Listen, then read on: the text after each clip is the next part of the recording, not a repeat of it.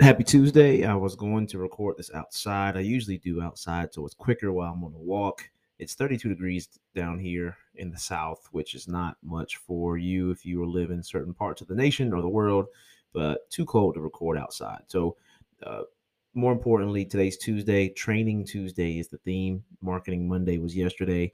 And my thoughts are Training Tuesday can be in regards to two things. It can include training in your business, becoming a better business owner, becoming a better professional, but also a better basketball trainer.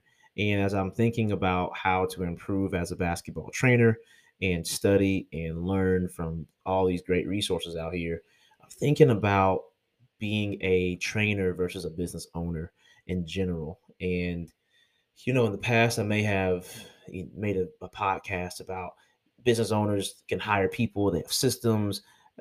Maybe I've said that. I'm sure I've said that.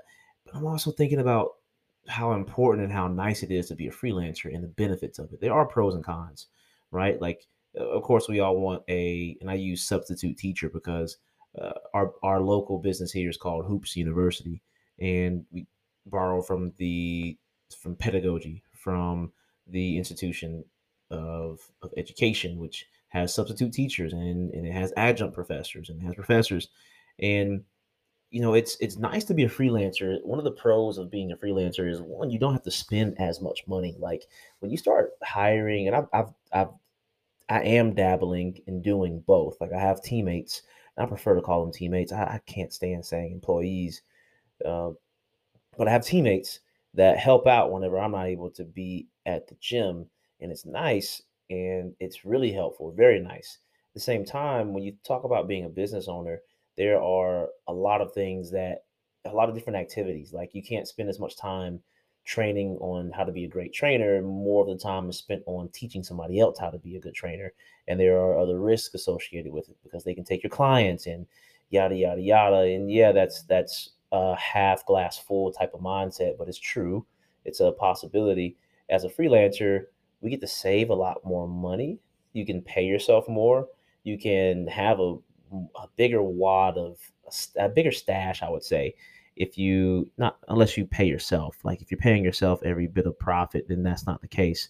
But you're not spending money on things like more on advertising, more in rent. You're not spending more in payroll taxes, more in paying employees, more on all these other things that it actually takes to invest in growing a bigger business.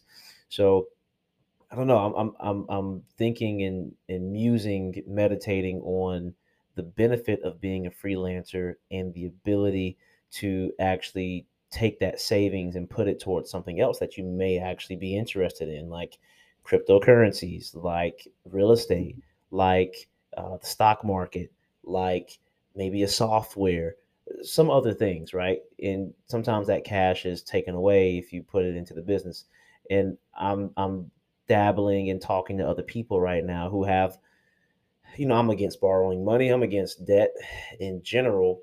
But, I don't want to be single minded or narrow minded. I know some people have the philosophy of borrow more money so you can make more money down the road. And some of you probably have taken that approach to it as well. I don't see that completely yet. I follow the logic, but don't believe that's right for me. Maybe I never will.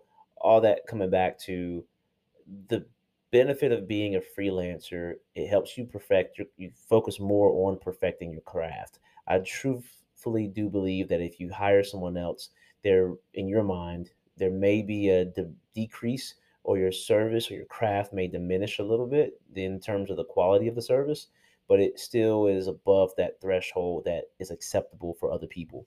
May not be to your liking, but that's something that you have to drop, and it's tough to drop that ego because I notice for me, I usually want to step in certain drills unless it's like up to my standard, right? I've had two teammates who were player development coaches, and you know, it's weird. Your ego is hit when you see a drill being done that's not to your liking, but at the end of the day, it's your fault because you're the person who's training that trainer. So it's an interesting loop, and both are fun. Like trying to build a basketball training business where you don't train as much and you're really focused on prospecting and building up systems for an administrative assistant to answer your emails and somebody else who can do sales for you.